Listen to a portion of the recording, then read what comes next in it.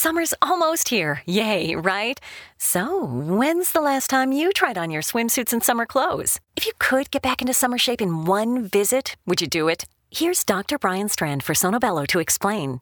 It really is quite remarkable. Sonobello doctors use a technology called microlaser fat removal, and the results are amazing. We customize your procedure to accomplish your goals. Just share with us the problem areas where you'd like the fat in inches removed. And in one visit, they're gone, permanently. I can't tell you how often I hear clients say how many years they've been trying to diet and exercise those inches away. And we did it in one comfortable visit. It's time to get your summer on. Visit any of our Sonobello locations across the U.S., and right now you can save $250. Visit sonobello.com/save. sonobello.com/save. That's sonobello.com/save. From world conflicts to falling financial markets, natural disasters, and more. Wish the headlines would just stop? It's not a news flash that life can feel like a pressure cooker. From managing work to building relationships, it's easy to feel overwhelmed. And for many of us, anxiety and stress are constant companions. But you are not alone. Support is out there, just waiting to meet you. And you can find it through friendly people at churchescare.com. At churchescare.com, we know that finding your community can feel intimidating. That's why we do the heavy lifting for you. Churchescare.com helps connect people like you to churches that can support and serve you. In your new community, you'll find a group of people ready to talk, listen, and help you navigate life through its twists and turns. All you have to do is come as you are. If you're ready to find your community, visit churchescare.com today. That's churchescare.com. We look forward to serving you.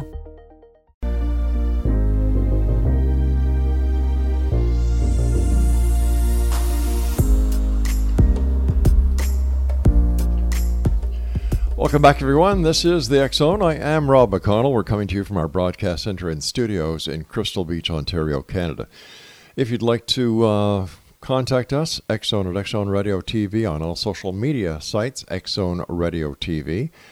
To find out about the programming we have available for you 24/7, 365 on the X Zone Broadcast Network, visit www.xzbn.net. And for the programming of the X Zone TV channel on SimulTV, simultv.com. My guest this hour is longtime MUFON board member Tim Whitmore, and he had been a San Antonio, Texas resident since 1984. Now, originally from Tulsa, Tom graduated with a degree in business administration from Portland State University and had a career in the financial industry since the 1970s. He was most recently employed as a financial analyst with a local firm in San Antonio, where he retired in 2019. He is an accomplished guitarist and has a daughter who is a preschool teacher. Tom was invited to join MUFON board in 1995 and experienced the organization's progress through the successive administration of Walt Andrus, all the way through to the present day of Jan Harzan. He serves as treasurer and focuses on long-term and strategic issues for the organization. Now, Tom has been fascinated by military and intelligence agencies' interactions with the UFO public. He has undertaken a research study of the history of the MJ-12 affair and intends to eventually publish his findings. He participates in discussions on the MJ-12 topic by giving presentations to local UFO groups, appearing on internet, podcast, and radio shows, and by communicating in social media. Now, you can find out everything you'd like to know about Tom on his site. It's www.tomwhitmoreblog.wordpress.com. And joining me now is Tom Whitmore. And Tom, welcome back, or welcome to the X Zone, I should say. Hello, Rob, and thank you so much for having me on the show. I'm just delighted to be here. It's a great pleasure having you, sir. And wow, you certainly have paid your dues. And I kind of envy you because you're retired. And here I am, still here, 5 nights a week, 4 hours a night. And when I say to my wife I'm going to retire, she says, no. So good for you, pal. Thanks. I know a lot of people don't know what to do with themselves when they retire, but I do have a purpose in life here. So I can certainly see that. How did you get interested in the UFO topic, Tom? Well, I've been interested since I was about 11 years old. I was at a friend's house and I saw a book by Donald Kehoe, Flying Saucers Top Secret. And that piqued my interest, and I started reading Donald Kehoe's books. And back then, in the 60s and 70s, UFOs were in the mainstream media quite a bit, quite a bit more than they have been, in the 80s and 90s and so on. So I didn't get active in the field until around 1990. Now, in the 1980s, I happened to turn on the TV and see the UFO Cover-Up Live program. And then a little bit later, I was walking down the street and I saw a UFO magazine, and I bought it and read it. And it had a lot of the current rumors at the time about crash saucers and alien bodies and underground bases and all this. And I got really interested in that because I've been reading history, since I was a young person, stacks of history books, and I learned a lot about how governments operate in their own interests. And I started getting interested in espionage and psychological warfare, and combining that with possible intelligence agency and military involvement in the UFO field. It all came together for me. And how long have you been with MUFON, and what was your motivation to join MUFON in the first place? Well, when I started really getting interested in the field and I decided to become active, I really started reading UFO literature. I started keeping up on the field, and I found out about MUFON. Now, I was living in San Antonio, and MUFON was being run out of Seguin, Texas by Walt Andrus at that time. And Walt would attend the local meetings in San Antonio, so I started attending the local meetings, and I had the privilege of getting to know him. And eventually I was able to become the state section director. I had passed the field investigators exam, and I was doing some field investigations and running the local group. During that time, Mr. Robert Bigelow began to get involved with the UFO groups, and he started funding certain research projects. And Walt Andrus asked me to administer some of the disbursement of the funds, and then later I was invited onto the board in 1995. So what is it about MUFON that has caused you to be involved with the organization for such a long time? Like, how many years have you been with MUFON?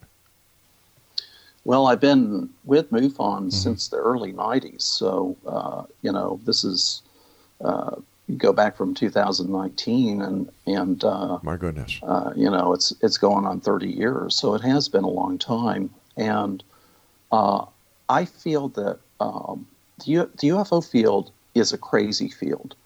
And being on the MUFON board and being involved with MUFON, we have normal, sober, business type problems to address, but also with the craziness in the field, it's easy to just want to walk off and quit because as a volunteer, and I'm a volunteer, and board members are not paid, and I want to make that clear. In fact, I've spent many thousands of dollars of my own money serving on the board over these many years, but as a volunteer, it's very easy to just walk off and quit. And I didn't think that was right. And once I got on the board, I decided to stick with it. And MUFON has had its ups and downs over the years, as many people know. But the board has been pretty stable over the last number of years, and we have really stuck with it.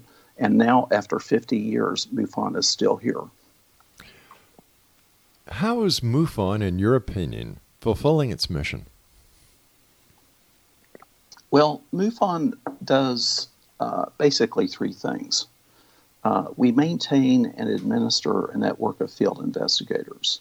We publish a MUFON monthly journal and website, and we put on an annual symposium.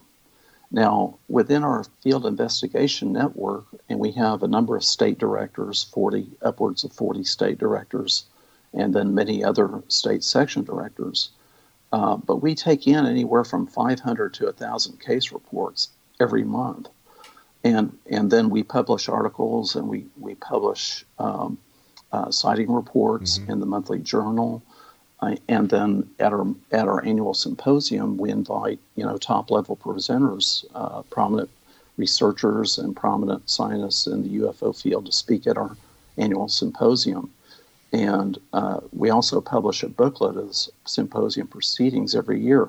And in addition to that, we publish an excellent field investigators manual. And it's kind of ironic because when I hear some of the criticisms of MUFON, I can tell that people don't own a copy of the Field Investigators Manual. It's extremely detailed, it's very specific, and it provides excellent training and preparation for UFO field investigators.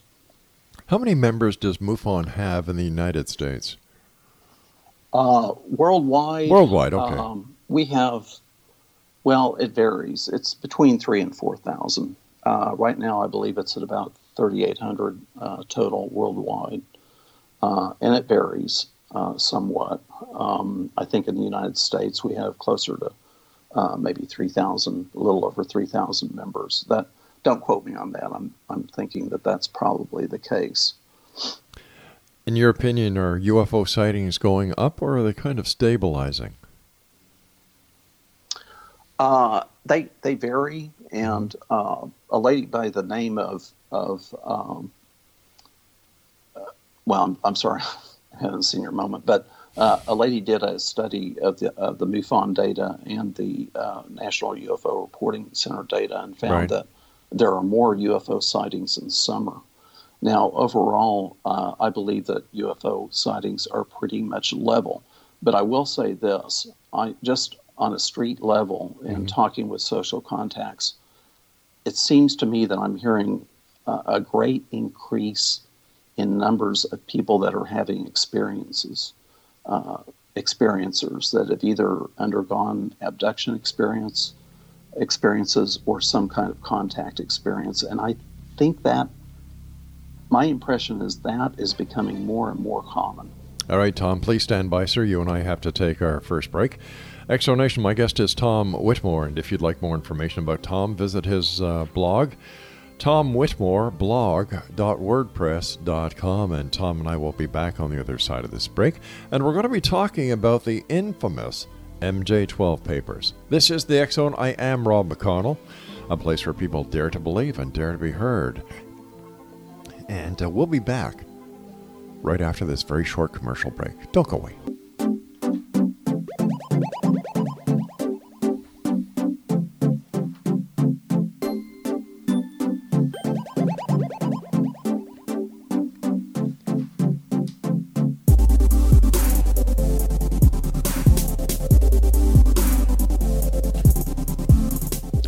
Exonation, my guest this hour is Tom Whitmore. He is with MUFON.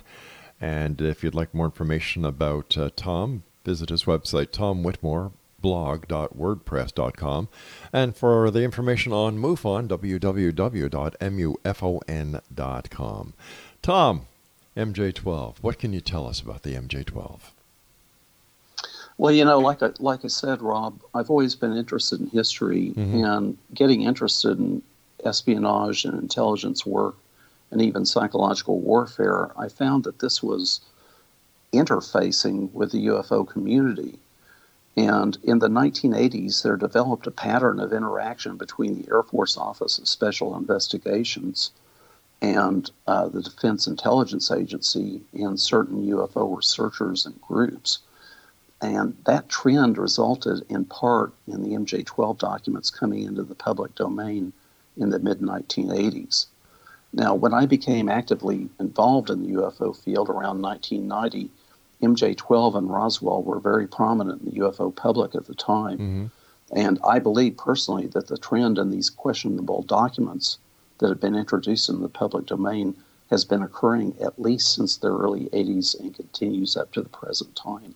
But isn't there a controversy out there when it comes to the MJ-12 papers? There are people within the UFO community who say they're a fraud, they're a hoax, and then there are those who believe them to be real. How do you justify either side of this story? Well, there are a couple of ways to look at it. For one thing, there's a possibility that there are certain people that were within the government hierarchy that were not happy with the UFO secrecy, and that they felt that some of this information should be disclosed to the public. Okay. But their dilemma was, how did they do it without breaking any laws, without disclosing confidential or classified information? And it's possible that the way that they did it was they created these questionable documents. Now, the documents, many of the documents, in fact, probably most of them, are not authentic. They're not genuine. But it's possible that they contain important information. For example, I could forge a letter to be purported by you, but it could contain correct information about you. So that is one possibility. Now, there are other explanations, such as the documents may have been issued in the 1980s in order to track Soviet spies, and there's a theory that they're just an out-and-out hoax, right? And so on and so forth. Now, I'm not claiming that any of the MJ-12 documents are genuine, but I am extremely intrigued with the why. Why did this come about? And why has it basically been going on since the 80s up to the present time? Because in 2017, a document that I call the ultra top secret document came up on the internet, and it addresses MJ-12 issues. But just because it came up on the internet, how do we know there's any validity behind it? Because, I personally believe, Tom, that the internet is the largest septic tank that mankind has ever created there, because, in my opinion, there's more crap in it than anything else. Yeah. And the internet and social media has completely changed the approach that the intelligence agencies can take in terms of disseminating information. Now, in terms of this particular document, the ultra top secret documents, what I call it, it has a section that is the history of MJ-12, and I went straight to that, and it said that MJ-12 met at Flat Rock, Nevada, at a decommissioned naval air station. Well, I started looking on Nevada maps, and I couldn't find Flat Rock, Nevada anywhere. I've looked at state maps, highway maps, maps of Area 51, geology maps. There is no Flat Rock, Nevada. And also, I checked into any naval air stations, and there is one naval air station in Nevada, but it's in a completely different area.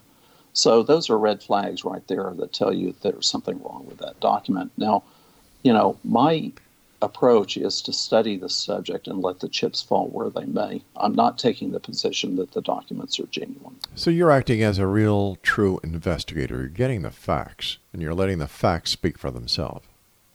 I'm trying. Yeah, and that's commendable. I'm serious. I find that very commendable, because I've spoken to so many people over the 30 years doing this show that they go into an investigation with a biased opinion. Now, as a former police investigator myself, that's not how you do an investigation. You do the investigation to the best of the ability, find the facts, investigate every aspect, and like you said, that's how it's done. So what have you found out so far, using your investigative prowess, to substantiate that there may or may not be a UFO connection with the MJ-12 papers, that they may or may not be part of an intelligence operation in order to track Soviet spies? Yes. Well, there is no smoking gun in terms of the reality of MJ-12. Right. But there are hints, and for example, I have one contact. I won't name his name right now. But this person has told me that in his circles, they had heard about MJ-12 for years. There was also an interview done by Grant Cameron with a person by the name of Eric Walker, who apparently was involved in this kind of work. And Mr. Walker purportedly told Grant Cameron and another researcher that he had known about MJ-12 for 40 years. So these are little hints and little bits of information that we get that there might be truly something to it. Now, I'm sorry, I was just going to ask you, is there any connection between Grant Cameron's book, Red Star Charlie, and MJ-12? I haven't read his book. I've heard him tell a story about seeing the UFO and the UFOs up there in Canada. And I think that got him interested in the subject to the point that he decided to dig into things as much as he could. And he did do some commendable work in going to all of the presidential libraries, and which are part of the National Archives, by the way. And he went searching for information. But if MJ-12 does exist, or if it did exist, it's been very well hidden, and we're not going to find anything in publicly available documents. Now, in my work, I'm looking for clues. I don't expect to find a smoking gun. It would be fantastic if I did. Right. But I am looking for clues, and I've turned up a couple of interesting things. What has been so far your most significant aha moment?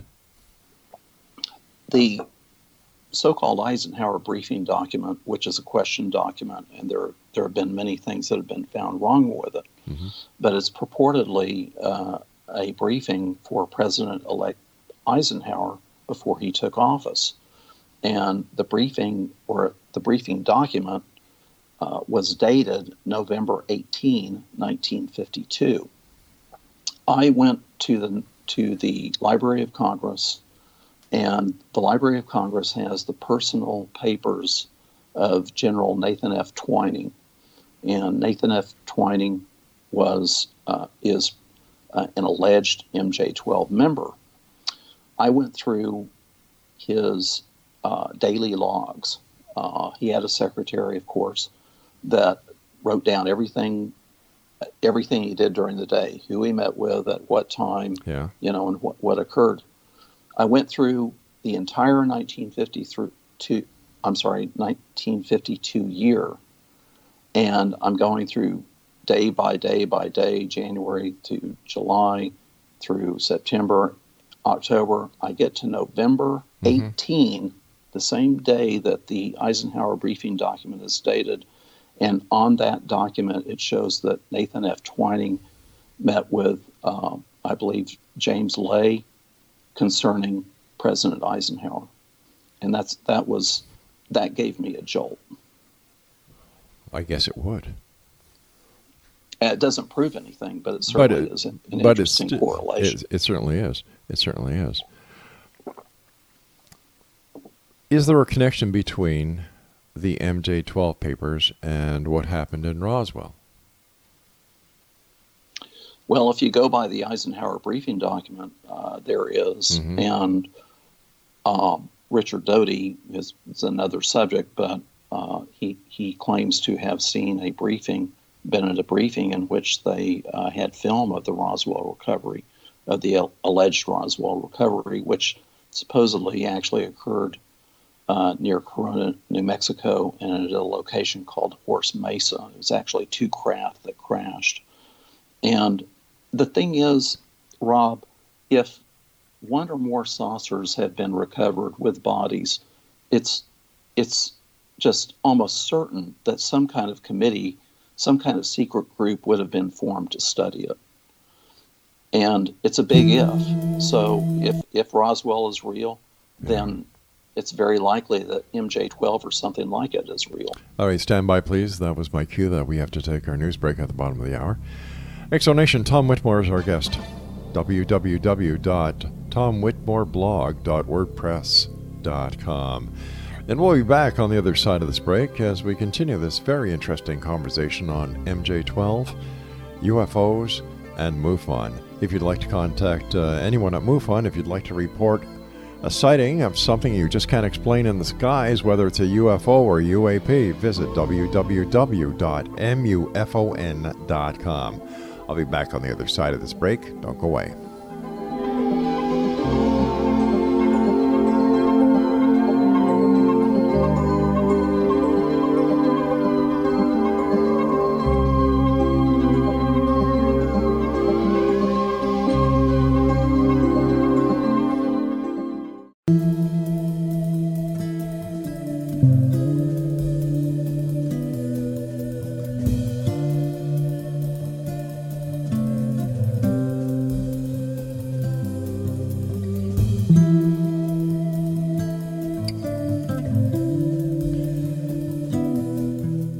Explanation, Tom Whitmore is our special guest. Tom is one of the directors at MUFON. His website is tomwhitmoreblog.wordpress.com. And for all the information on MUFON, or if you'd like to report something in the sky that you believe is either a UFO or UAP, visit www.mufon.com. We've been talking a little bit about Richard Doty, former AFOSI special agent. Doesn't he have kind of a bad reputation? Well, he did have a bad reputation in the 90s, and it partly arose out of a difficult situation that I think he was involved in with a person by the name of Paul Benowitz, and word got out about what was going on there. And also Richard Doty was associated with William Moore, a top UFO researcher at the time. And William Moore, in 1989 at the MUFON Symposium in Las Vegas, gave a sort of a confession presentation in which he admitted to trying to burrow his way into the military intelligence complex to learn as much as he could about UFOs.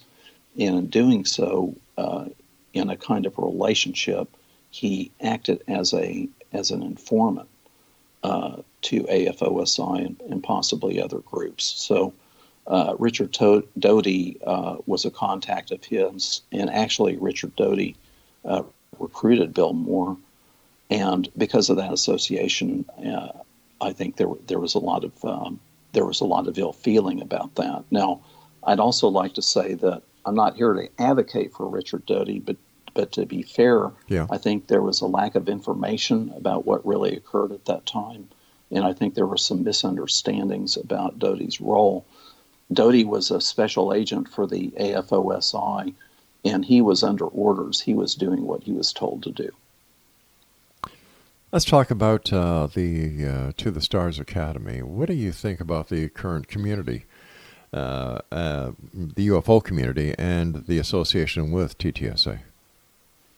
Well, I think we all in the UFO community were really excited when TTSA came out. And there's this very intriguing relationship that Tom DeLonge claims to have had with at least one top general in the DOD that was apparently feeding him information and giving him a green light to go public with this. I do think, though, unfortunately, that the way that To the Stars Academy has rolled out some of this information, that it's caused a lot of confusion. And I think because of that, there's some ill feeling in the UFO community. Even though I think there are a lot of people in the UFO community that view TTSA positively and still have a lot of hope that they're going to be coming out with important information in the future. I have a bit of a problem understanding or actually putting any credibility into the disclosure issue, because here we are in a world that is run by computers, basically. And you have organizations like WikiLeaks who have brought forth documents on, presidential candidates, and you have other hackers who've broken in and stolen government information. And yet, if anybody wanted to cause a major coup within the American government, all they would have to do is hack a computer, get the information that was proof positive that UFOs are real, they are from another planet, that there has been government interaction with them, and that, they are here and we've known about it for years, and yet nobody's come out with that information. Well, and WikiLeaks has released a lot of information, and some other hackers have done some interesting things. But I think we have to remember too, Rob, that there's a lot of information in the government that has not been hacked and that has not come out. I agree. And we have to realize too that if the UFO information exists, it's either very hard to get to or it's very well hidden, or possibly doesn't exist at all. Oh. But going back to Richard Doty for a second, Richard Doty has said that after, and he said this in interviews, that after the Air Force got out of the UFO business in 1969, after the Condon report, that the Air Force went shopping around for another agency to take up the UFO problem, and the Defense Intelligence Agency did, and that the Defense Intelligence Agency became the clearinghouse for UFO information. So it's possible that whatever information is kept is somehow within the confines of the Defense Intelligence Agency. And Doty even said that the Defense Intelligence Agency even had a group that investigated abductions.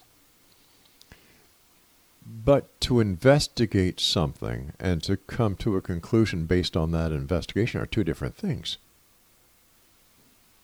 Yeah. You know, but we don't know what information they have. And we don't even know if those investigations really happened.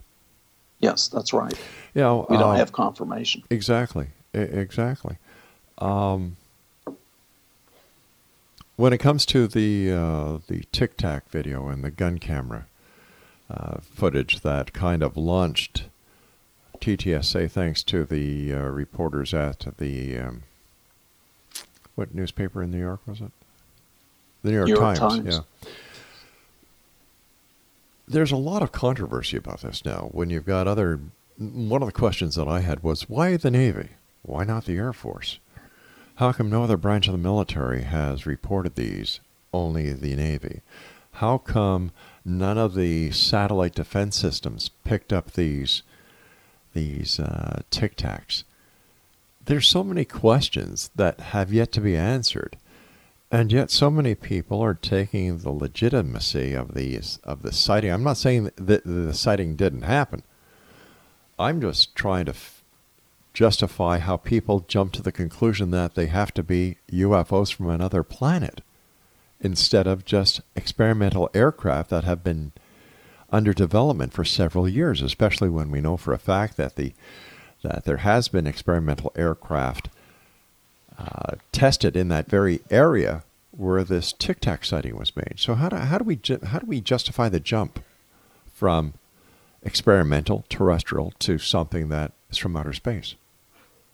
Yeah, it's possible that they are experimental or advanced aircraft that we don't know about. Right. But the problem with that, as I see it, is that the performance of these aircraft is so way beyond anything that our conventional technology is capable of that it tends to make me think that it may not just be advanced technology on our part. Now, we have to remember, too, that the pilots themselves saw these objects performing the maneuvers that they did that were way, way beyond anything that we know about at this time, at least publicly. But I think that their testimony, I think it's hard to discount their testimony. Oh, I'm not trying to discount their testimony by any stretch of the imagination. What I am trying to say is that they themselves, and no one has been able to prove that they are not experimental aircraft, that we have not superseded what the public knows about the defense industry and what the defense industry has been capable to do without public knowledge up to this point. You know, we can point to the Aurora, we can point to the Pegasus launches, and so on and so forth. I'm saying that how can we make the positive assumption, and TTSA is doing a great job of this, by pointing the public with the media attention that they've gotten to this being proof of extraterrestrial existence. Yeah, well, I agree with you. We should be careful in evaluating this. But another problem that we have is we actually have a very limited amount of information about it. Yeah, that's true. We have these little video clips that they show, of the object on the gun camera film, but there's much more video. There's much more footage of the behavior of these craft. But all we have are these little snippets, and we have the testimony of the pilots. And we're dealing with limited information. In the broadcast industry, you take a lot of footage, and what you do is you use the most tantalizing, the most sensationalistic footage to make your point. So you don't see the before and you don't see the after, and it's usually the footage before and after that really tells the story, not just what the editor wants you to see. You were also mentioning about the American government dropping their UFO investigations. I mean, the Air Force. Up here in Canada, the Canadian government has dropped it totally and put it in the lap of Chris Rutowski at the University of Manitoba. Uh-huh. Yeah. Hey, listen, so when we come back, let's talk a little bit more, and thank you so much for coming on. This has been a great hour. Exonation, our guest this hour is Tom Whitmore, www.tomwhitmoreblog.wordpress.com, and Tom and I will be back as we wrap up this hour here in the X Zone from our broadcast center and studios in Crystal Beach, Ontario, Canada. Don't forget www.xzbn.net for the X Zone Broadcast Network, and for all the programming available to you on the X Zone TV channel, www.simultv.com, where you can watch SimulTV now on Roku.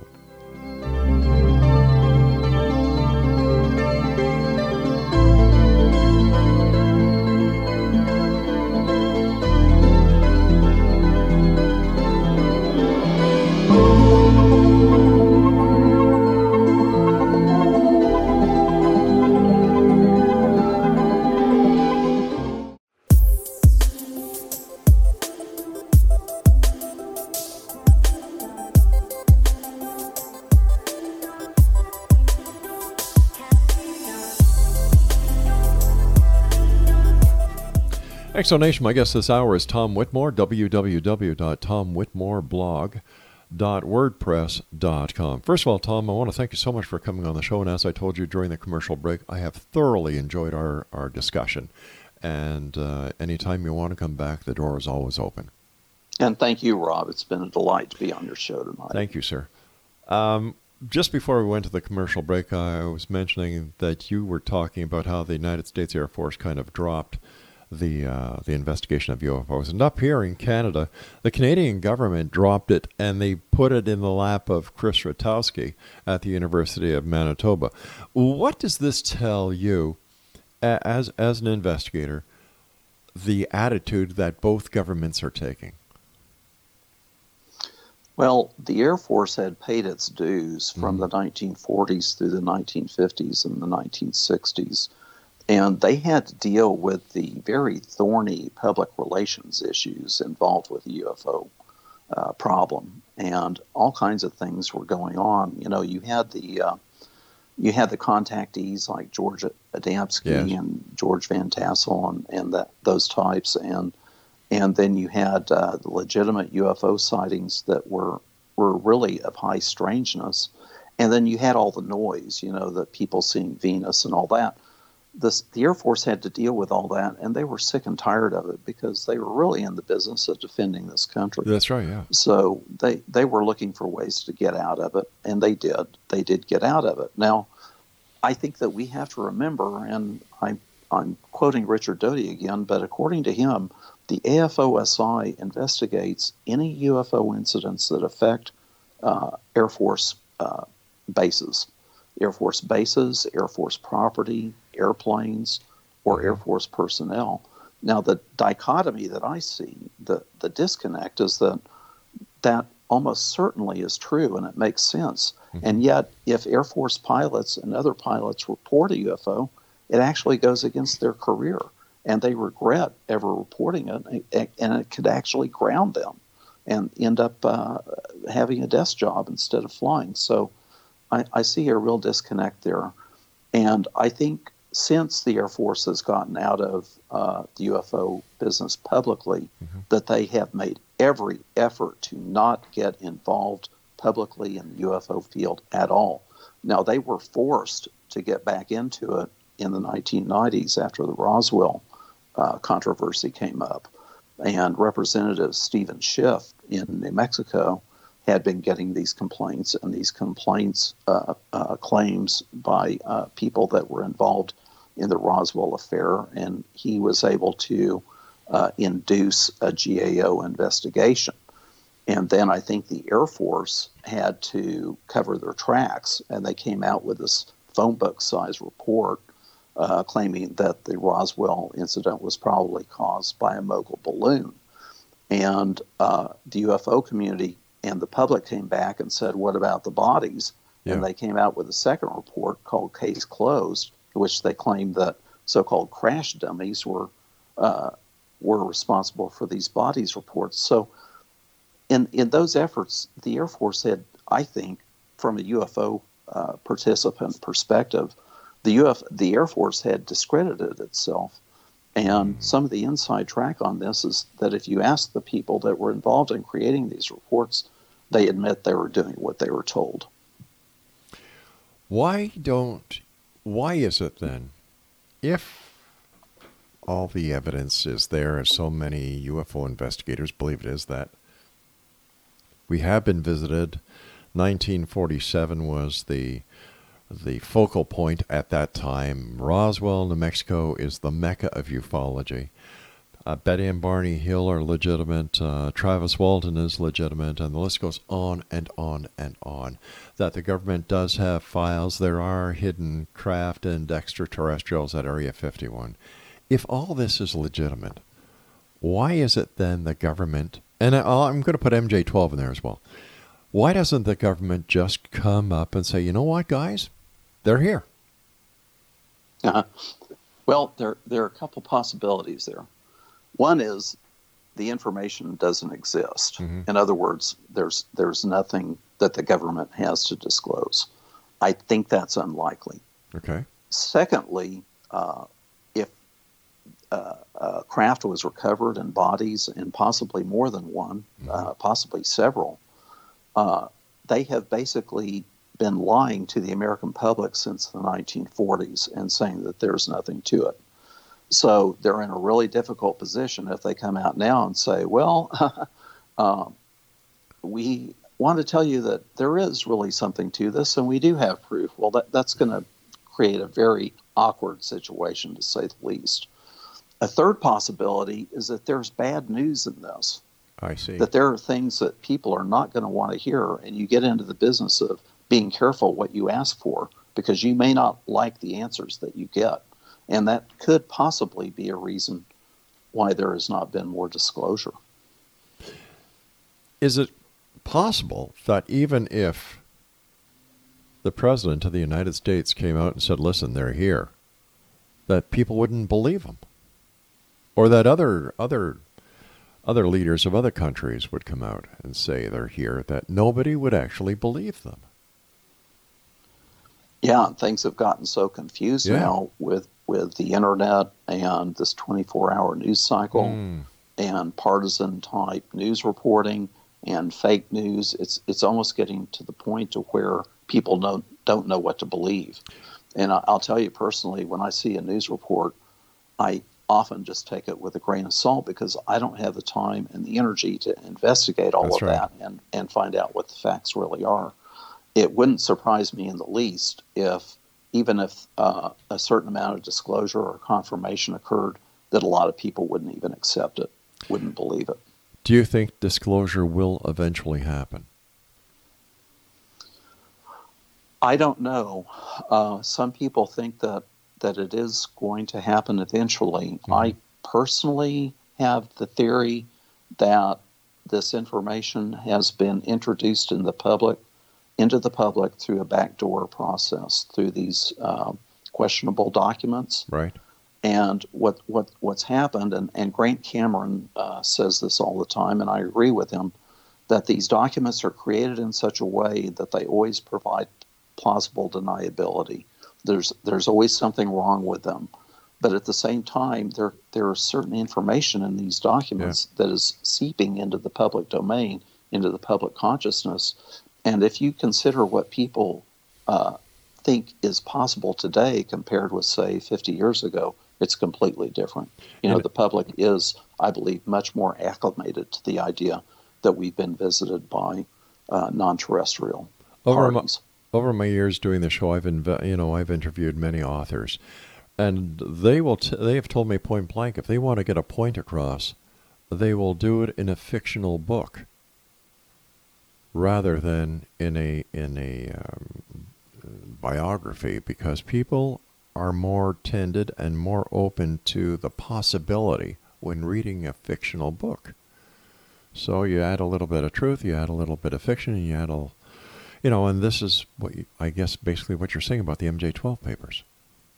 Yeah, and also people in military and intelligence that have a lot of classified background and classified experience in classified programs. A lot of times they end up writing novels because they can't get the information cleared by the censors in DOD, in a nonfiction format. So they end up writing it in a fictional format, and that's how it gets into the public domain. My final question, and we're running out of time very fast. I've got about a minute and a half here. What do you see for the UFO field going into the year 2020? Well, and I just think the UFO field has always been difficult.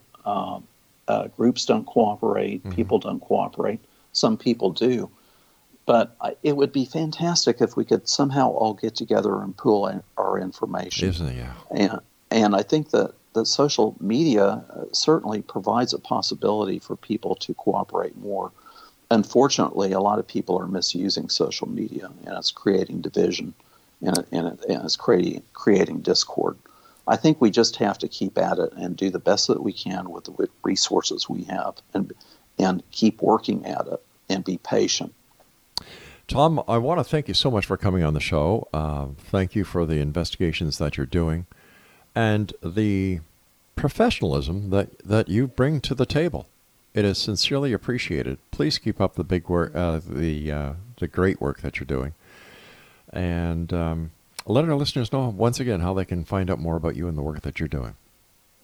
Yes, you can read my blog at tomwhitmoreblog.wordpress.com, and you can message me there. I'm also on Facebook, Tom Whitmore. You can friend me, and we can communicate by Facebook Messenger. And Rob, I want to thank you again for having me on your show. It's been really great. I've really enjoyed it. It's been my great pleasure. I look forward to the next time you visit us, Tom. Please don't be a stranger. Okay, thank you. Merry Christmas, Tom. Merry Christmas to you. Exonation, Tom Whitmore. Once again, Tom Whitmore, blog.wordpress.com. And don't forget, MUFON, MUFON.com. I'll be back on the other side of this commercial break with the news as we continue here in the X Zone from our broadcast center in after 30 years saying Hamilton every night, let me try that one again.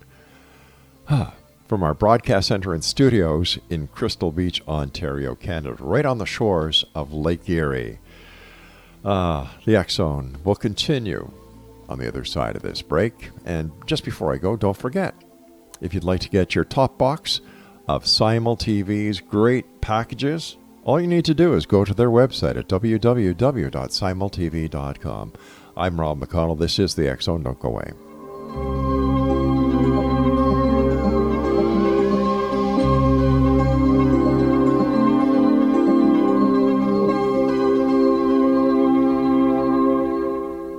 Privacy policy and terms and conditions posted at textplan.us. Texting enrolls for recurring automated text marketing messages. Message and data rates may apply. Reply stop to opt out. The pandemic has been hard on all our kids. New studies show more than 1 in 3 children who started school in the pandemic now need intensive reading help. Here's the good news. Your child can be reading in just 30 days, guaranteed, with Hooked on Phonics. My first grader was behind in reading, and this program has made a huge difference. She's now reading above grade level. I use it for my kids' nightly reading for school. We love it, and it's super easy and quick to do. My kid, who just turned 4 years old and has been using the program since January of this year, can now read. Thank you so much, Hooked on Phonics. Even if your child has been struggling, Hooked on Phonics will teach your child to read in just 30 days, guaranteed. And right now, you can get started for just $1. Text the word KID to 323232 right now. It's fast and easy. Text KID to 323232 and teach your child to read in just 30 days, guaranteed. Text the word KID to 323232. Text KID to 323232.